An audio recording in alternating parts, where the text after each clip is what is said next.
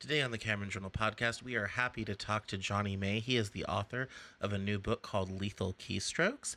This book is all about a sort of a cyber terrorism, cybersecurity sort of scenario, and he has some terrorists who are using the internet and computers to try to create terrorist attacks and the people that are trying to stop them. And so, in this wide-ranging conversation, we talk about cyber terrorism and cybersecurity. Johnny May is a medical doctor, a professional musician somehow, and also was a computer programmer earlier in his career. So he is an interesting expert on this whole situation. We talk about social media, screen time, cybersecurity in the medical world, all this type of things. This is an interesting conversation, fascinating author. The book is called Lethal Keystrokes, and here's my conversation with Johnny May on the Cameron Journal podcast. Let's go.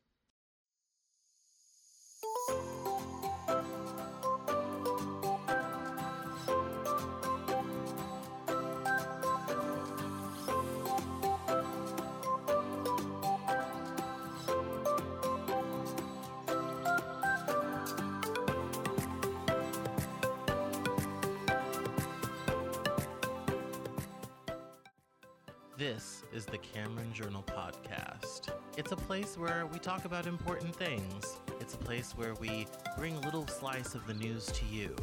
It's a place where we do important things, have important conversations. It's also things that I like to talk about. My name is Cameron Cowan, and this is the Cameron Journal podcast.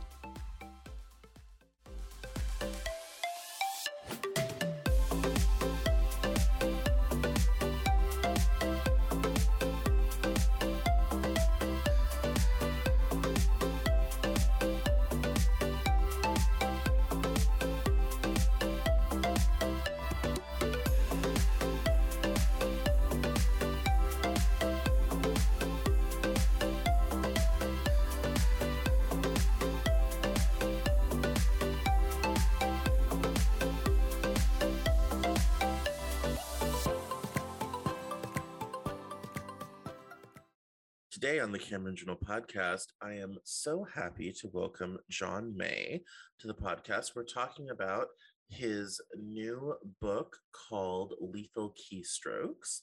And this book has to do with how technology is affecting our lives. It's supposed to be action-packed and explain through clever storytelling how the interconnectedness of our world is affecting us all. So welcome, John, to the Cameron Journal podcast. How are you? I'm great, thank you. Thanks for having me. Yes, so let's start from the beginning. What inspired you to write a book about modern technology? Well, I've always had a keen interest in technology, computers, etc. In fact, I worked at IBM as a programmer analyst for several years before I decided to have more human contact and go to medical school. So, but my interest in technology and has always been there. And then actually during my medical career, I started over the decades, seeing the impact of technology on my patients, on the children, screen time, etc., and the invasiveness issues, and also security issues, working in hospitals, etc., with people's sensitive data. We always had to be very, very cognizant of breaches of security, whether it's just leaving your computer unattended for a second or things much worse like ransomware. So I've always had a keen interest in technology and how it integrates into our lives. I mean, that's rather impressive. You we're kind of like, oh yeah, computer programming was fun. And some people would have just been like, oh, let me get a promotion or change departments. And you're kind of like, you know what my life really is missing? A medical degree. Yeah, I that's should right. go become a doctor. I'm always impressed by people that do something that's really elite and advanced to switch to another elite and advanced thing is crazy to me. I'm Yeah. just always very impressed by that. So, Well, all thank you. right. Yeah. So why don't you walk us through the basic plot of Lethal Keystrokes? Well, without giving too much away, I believe my interest is stoked by a couple of things. One, I've also, besides interest in technology, I've also been interested in reading about why certain countries, certain groups want to become a terrorist organization, want to attack another country, for instance, the United States. Or any other Western nation for that matter. So I had a lot of interest in what happened in Somalia in the early 90s. I thought that's a story that just has been forgotten. You got the movie Black Hawk Down, but then the whole thing that happened to Somalia after that has sort of been forgotten. And then so that's those are my antagonist guys. You know, that's the roots, how they might want to do something to harm America. And then some of the other interest in technology I have is things like personal assistants, home assistants like Alexa and so on. So there have been many articles about an invasion of our privacy, people listening, in fact, Google employees listening perhaps to home conversations, etc. And that,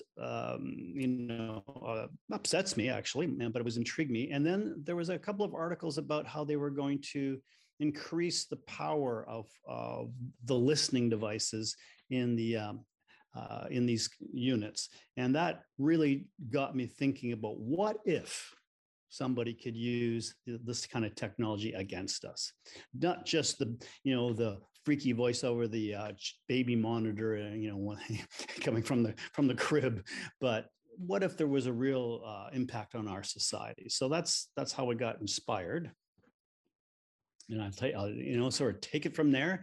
Yeah. It's all, So what's the basic of the book? So we've got the Somalis on one side and people with Alexa on the and other. How does it all go down? well, it all goes down by the invasion of an individual's privacy, and that person may, in fact, have a very important job in the infrastructure of America, and particularly this is situated in Northern California, Southern Oregon kind of area, Northwest.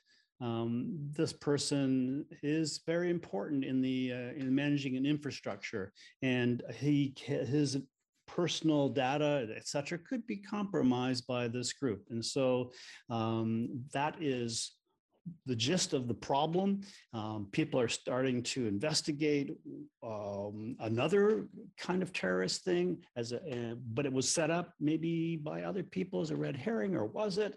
And so the FBI goes chasing after all sorts of terrorists. Meanwhile, in the background, what I'm trying to get at is so many people think terrorism today is what it was in the past. AK-47s in airports and bombs in public places and marketplaces. But what about lethal keystrokes? What about how much damage terrorists could create in our society by attacking our infrastructure through computers?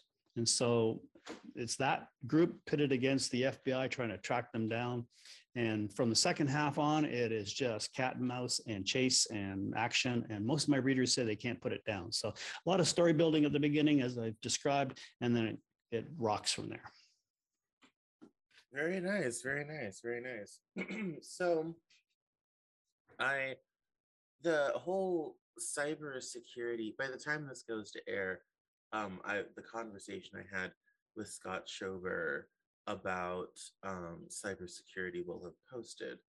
Um, Cybersecurity is one of those things that's rather esoteric, even though it's been a word and an aspect of our lives for 20 years. Most people still don't understand how it affects our lives. So, what kind of research did you do to figure out how this sort of thing might be pulled off? Well, the internet is a wonderful thing. So I started out by just reading about cybersecurity and breaches of cybersecurity that have occurred in the world, and how what the impact was, and what the people did to protect themselves or to recover from the cyber attack. So my computer background, I mean, I don't want to get too technical, but I do understand some of the ins and outs of, how do you break through firewalls, et cetera. But it's it's a fascinating topic, and unfortunately, there are lots of articles about it, but then there's a lot of secrecy about it. No one really wants to talk about what they're doing to prevent a cyber attack at their facility, at their business. I mean, most people, they buy an antiviral software for their computer, and that's the end of it. I guess I have an interesting story. I bought one of the leading antiviral software packages for my home computer, and in the process of the monthly download of all the updates, somebody hacked into the update. And so not just my computer, but a whole lot of computers were affected. No. That's kind of defeats the point of an update. Exactly. And I had to, I won't mention names, but I spent an hour on the phone with a tech from the security company trying to explain to them. They just didn't believe me. I said, the source of the problem is the update you sent. Your update somehow got hacked. And so that's the problem. So you need to do this, this, and this. And finally, they listened to me, and I actually solved the problem for them. It was that was quite a few years ago, and everything's a lot more sophisticated now. But certainly, it can affect us enormously, whether it's turning off the electricity or whether it's just simply what we have now that's quite common, ransomware. They hold your data for ransom. It's pretty scary stuff. Yeah, you mentioned in the beginning that you were kind of also inspired by the amount of screen time and how is it affecting grandchildren and patients and all this type of thing. What has been your observations of how social media has affected our health? Well, I'm not a psychiatrist or a psychologist, but certainly I've done everything from family practice to taking care of cancer patients and doing palliative care. So I've had a lot of variety in my medical career. And the biggest thing that I thought was important in medicine was family and social interaction. Nothing is better than seeing families communicate, good parents communicating with their children in a healthy manner. So that's person-to-person communication. And so in the business, I'll call it business, that I worked in, it's so important. You can't be aloof if you're talking about cancer care or palliative care and such. You're face-to-face. You're in there, and it's very personal. And you learn all the nuances of a personal interaction. Take that and then put it on a phone and swipe left, swipe right. All it is 1 second blurbs, and people are finding people a date, or whether it's just sending all your communication by emails and texts and using emojis. That is not human contact. And I think a lot of people mistake all this technology for human contact, and it's not. And I think the beginning of the pandemic, when we were all forced into some degree of isolation, I think some people started to realize that, Zoom meetings and, Zoom dinners and cocktails and texting and watching each other on video just wasn't the same. And we started to really get the message that we should be interacting with each other personally. And so right from the children spending too many hours in front of a TV and not socializing with friends or playing sports, to adults, again, isolating themselves, not going out and meeting people and being with people, just communicating through technology. And I don't think it's healthy. Yeah, there's been a lot of a lot of talk about that. And as someone who has lived both sides of that, like I'm old enough to remember the years before the internet, but I was also I'm young enough to have had it be a huge part of my life. In fact, if people are listening to this conversation, they probably found this episode via social media. All this type of thing. I've always I've always had this kind of dual relationship with it, where it's like on the one hand, I realize it's ills, but at the same time, though, it is a huge part of my brand. It's a huge part of the traffic. It's how the Cameron Journal exists at all. Um, and so I kind of have this tortured relationship with it where it's kind of like, yeah, it's not that bad, it's not that great, but it's also my whole business. And Yeah. I think what would you say to people who are struggling with hearing all the ills about social media and all this type of thing, but have also come to be quite accustomed to interacting with, friends and family, especially if they're a bit far flung over social media, where physical interaction is too expensive, too time consuming, all this type of thing. Where do we find the balance? I think that's what people are struggling with, is that we know that social media is not great and we need to, not do it as much, but it's also a great way to communicate. Where do we find the balance in that? That's an excellent question, and I don't know that I have a perfect answer for that. I think that with all things, sometimes we need to step back and say, how is this impacting my life? But the key is to remember that these are tools, and they started out as tools and one form of communication for when, as you say, it's too far away, people are too far apart or not enough time. They're great tools. So all the social media stuff is excellent, but it shouldn't be your lifestyle. It's a tool, not a lifestyle. And there's too many people that just fall into the easy route of just communicating that way. And I think you have to remind yourself that there's nothing, and this really sounds hokey, but there's nothing better than a hug. Yeah, personal contact. And so, yes, you've got these people that you communicate with. If they're important to you, you need to make your time to communicate in a different manner than just social media. And I think it's just defining the balance is to realize I'm using this as a tool, but there are other better ways, perhaps, of doing this, and just keep reminding yourself of that. I think it's not so simple as, just limit your screen time per day. I think that's not how it works anymore. Technology and social media is just too prevalent, too pervasive in our lives. So that's silly. Yeah, but how you use it is important.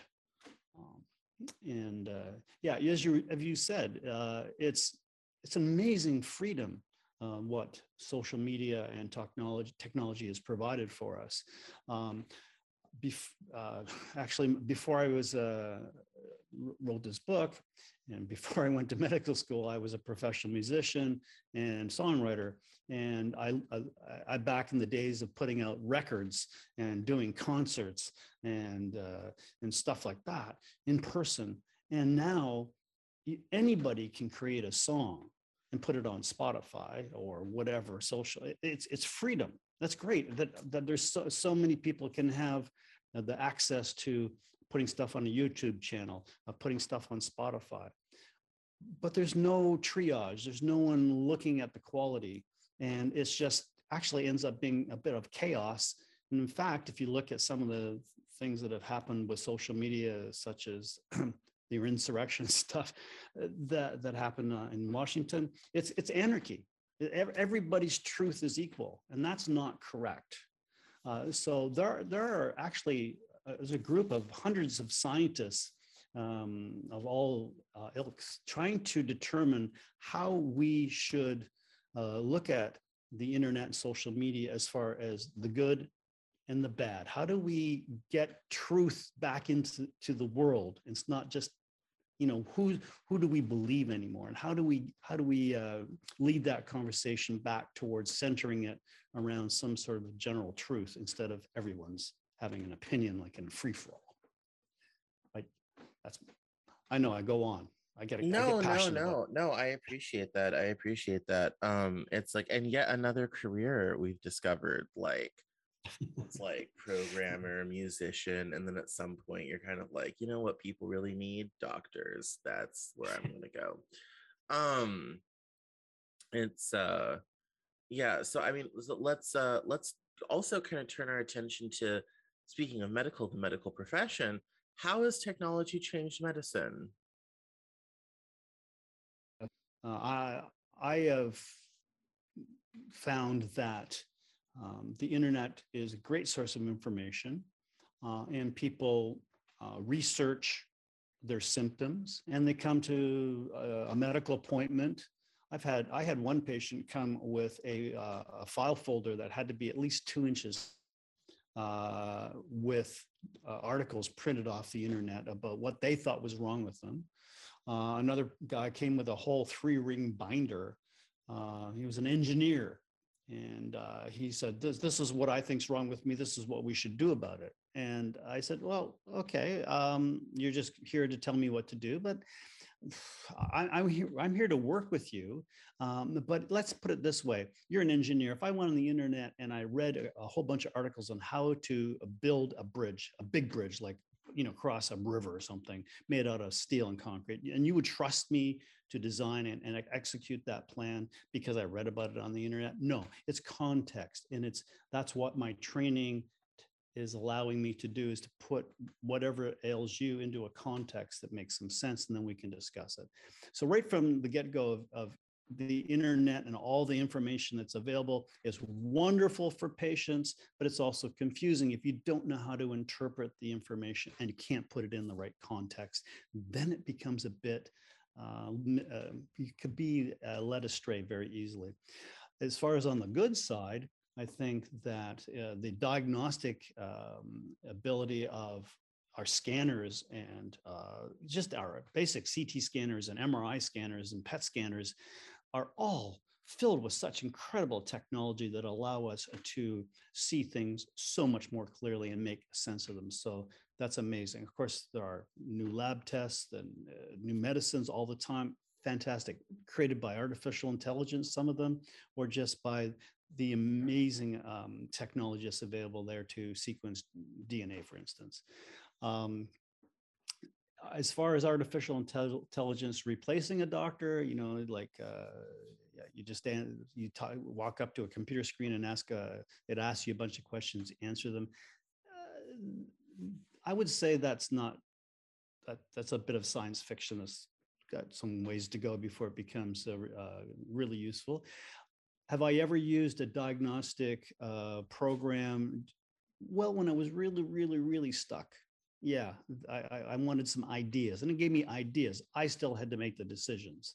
So I think technology in medicine is just even patient records and the transmission of patient records between doctors, hospitals. All of this is good stuff. So it's an enormous impact on Yeah. healthcare. In fact, when I left IBM and still had a lot of my programming chops, when I graduated from medicine, I spent some time with a programmer developing some software to run a medical office. It didn't really pan out much more than a few hundred users in the local area, and I got too busy to participate. But yeah, I think it's a fascinating topic unto itself. Yeah, no, I mean, it's odd, like, again, old enough to remember the old days when, the doctor would bring in, the insurance billing form, and that's how everything was filled out and all this type of thing, to now where everything happens on a computer, every, orders for medication, everything, it's all Yeah, digital now. Like, I was just in the hospital for kidney stones 2 weeks ago, and there was that's too bad. probably as many, thank you, there was as many computers as there were nurses and doctors, like it Yeah. was, It, they haven't digitized the IV drip yet, but give them time. yeah. um We you know need the Star Trek infusion through the skin. That's what we need. Yeah. yeah, I'm still waiting for that, because invariably every time I go to the hospital, I've got at least two IVs going. um and Yeah. so I also have severe asthma, and I've been in the hospital stays where I've had up to four, two in each upper arm, Mm, two in each hand. um mm, and ouch. so it's been a little crazy, but yeah, that digitization hasn't gotten there yet, but it seems to have reached every other part of Yeah. medicine. And especially now with like data and data privacy, to circle back around to the cybersecurity thing, I feel like it's only a matter of time before like people's like medical records, like what happens if people, if they start dumping medical records or take them hostage or whatever have you, like there seems to be a lot of existential risk that nobody really talks about. Yeah, that has actually happened. I don't know. I live in Canada, and there's been a couple of situations where medical information has been held ransom, and hospitals have had to pay hackers to get the medical data back. There have been incidences where files and a computer were put onto a hard drive for the secretary to back up on an offsite computer. She mislaid the hard drive. It wasn't password protected in any way. And the records fell into wrong people's hands. And a lot of people in the Toronto area um, had their medical information out there in the world. And you can imagine just the what an invasion of privacy. Right, right. So when it comes to these medical privacy issues and this, record keeping and cybersecurity and all this type of thing, what do we do, and how does it affect people? How can we put a stop to it? Or is it just, an odd sort of thing? How's that in your experience? A program, about 15 years ago, where if you personally were responsible for a data breach, and that could be simple as you're logged in, looking at a patient's information on a screen in the nursing station or the doctor's workstation in the hospital, and somebody says, "Doctor, come quickly," and you get up and leave, and your computer is logged on, you get a $50,000 fine for that. And if the hospital is any way found responsible, that was $1 million fine to the hospital for any breach like that. So very serious consequence. In fact, I did get burned that way. I had exactly that scenario happen. I was looking in a little side room off the nurse's station, doctor's computer station, had a patient file up there, and I was called away. I had to rush over to do something. When I came back, of course, the computer had timed out, logged back in, and carried on, and thought nothing of it. The next thing I know, I forget how long it was. Hour later, I was hauled by security into the CEO's office and told that I had accessed one of the staff members' medical records. And the reason was because the person had fallen down the parking lot, broken their leg, and the other nurses wanted to know how she was doing. And so they saw my computer logged in. They went over, checked the information on their buddy, and but that's under my name, and I'm hauled down and threatened with a $50,000 fine. So it can happen so quickly, and it can happen to somebody that's very, very aware of these issues. So it is this reliance on technology is great. It is helpful, but it is so easy for things to go the wrong way. So yes, I mean that's a difficult situation, and I understand, the high stakes nature of the environment and all this type of things. It would be, it's very kind of difficult to, to manage all of that, and deal with this new aspect of security in our lives. Like it almost feels like, it's we know to like lock our doors on our homes at night. We know to lock the doors on our car, all this type of thing. But I feel like when it comes to computers and security, we haven't reached that level of the habits and whatnot, you know, the locking of the digital door, the setting of the Absolutely. virtual car alarm to make Yeah. sure that things are relatively secure. I feel like we're not in that habit yet, and after 20 years we almost should be, but we aren't yet. Well, And I totally agree with you. I mean, look at the number of people that use 1234 as their password or I their code. know, I know we can't even get online passwords right. um and it's funny because, conversely, you have that issue, and everyone's like, oh, change your online passwords, if something happens, all this type of thing, and whatnot. But then people also resist using biometric data like facial recognition or fingerprint to, secure things as well. Mhm. So it's kind of like this weird thing where it's like, people aren't don't want to they're resistant to doing things that would be easier and more secure than passwords, but then won't keep proper password security at the same time. Hello. Uh-oh, are we still having Hello. connection issues?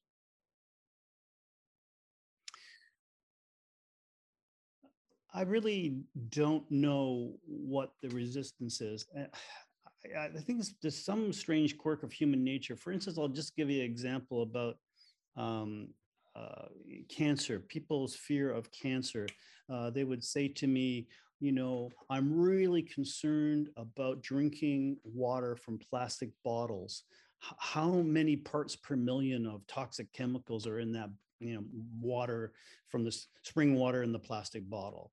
And yet they don't wear sunscreen when they go outside. And I had this happen in a meeting with I gave a talk, and a person was a smoker, and they didn't wear sunscreen when they went outside in the sun, and they were fair skinned. So the risk of cancer from getting melanoma, skin cancer, or dying of lung cancer far exceeded any possible risk of any minute particles of toxins in water. But people jump to that. And I've even had, going back to security, somebody will say, I see on TV this fingerprint thing. They just take you over and put your finger on the button, and that doesn't, so it doesn't matter what their passcode is. They chop your finger off and they put it on the thing and get it scanned. Oh, well, isn't that dramatic? You think that that's really going to happen? What's really going to happen is you've got a crappy password and somebody's going to hack you remotely, not break into your house and chop off your finger. So there's a human nature to take things very dramatically and ignore and forget the mundane. And the mundane is have a password that's at least 8 digits long and a combination of things, not 1, 2, 3, 4. And don't worry about somebody cutting off your finger, or taking your eyeball out and doing an iris scan. But they would, the influence of movies. Yes, no, that is obviously very much lifted from movies for sure. And yeah, that is, no, I mean, I think we all, I think a lot of that has to do with the media and the risk level perception, right? Like Yeah, plastics in the ocean and chemicals from plastic gets a lot more press than skin cancer. And incidentally, yeah. I'm in the same boat. I vape and a lot, and I am biracial and have brown skin, and I live in Seattle, so I never wear sunscreen. I didn't wear Right. sunscreen when before I moved here, and I certainly don't now because it's only sunny here for 3 months of the year. So Right. it's Yeah. all about like what gets the press. Plastic gets the Yeah. press. Skin cancer Yeah. doesn't get nearly the press. Yeah. Exactly. Um, yeah, very much so. And I think the point I was trying to make was that in my book, Lethal Keystrokes, one of the characters just, you know, isn't very good with home security. He's got a device that can listen to him. That's one thing. But when he enters his password, it's short. He uses the same password on multiple sites, and he often mutters the password, speaks it out loud as he's typing it in. How ridiculous is that? So, and this guy is very important. So how simple it is to think of somebody using his computer, et cetera, to do bad things. And the other thing that got me thinking was during the pandemic is all this working from home, how that changes security. All of a sudden, you've got people, they're doing very important jobs. Is their internet secure? Are they doing it from a location or house or somewhere, a cafe or outdoor cafe? Is the internet secure? And all of a sudden, this job that they were doing at the bank or whatever, no one would have ever questioned the security of the system at the bank, but now they're working from home. So, and it's really got me thinking. So that's a lot of that was fodder for the book. Yeah, I mean, obviously, like working from home for IT people to have to do it all so suddenly and for so many people was a security nightmare. Well, not only a logistics nightmare, but just a security nightmare to try to keep, data secure over a wide variety of internet connections and all these outside devices accessing a network and making sure only the people that are supposed to be there are there. I mean, that I just, shout out to the IT crowd who had to manage that overnight. Yeah, yeah, yeah, for sure. It's an Absolutely. enormous task. And Yeah. when I was a computer analyst at IBM, one of the things I had to do, I had to monitor this one program, make it sure it ran worldwide, and I had to make sure it worked properly. And there was one woman, sorry about that.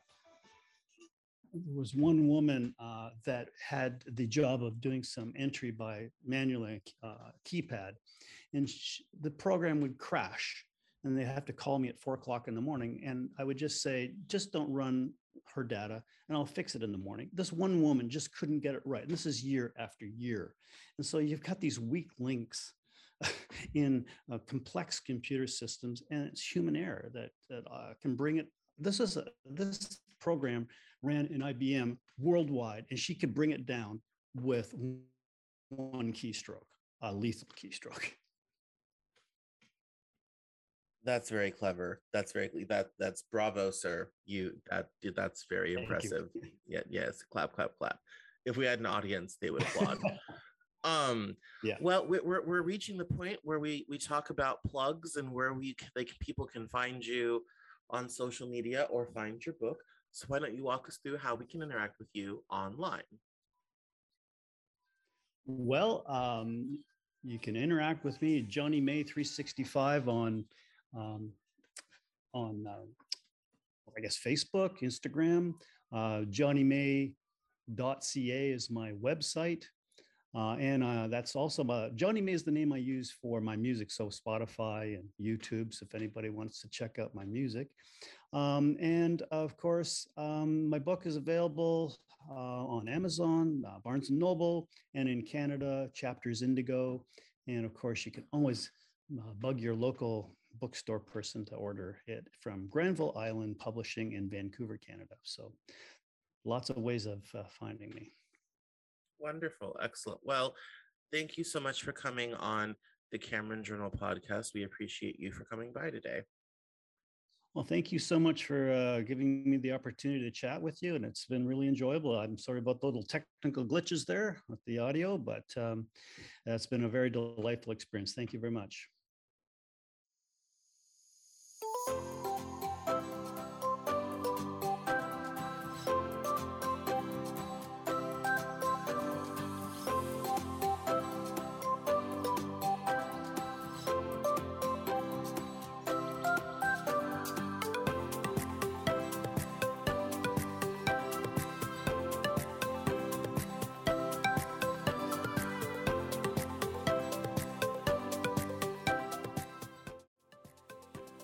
That's all for this episode of the Cameron Journal podcast.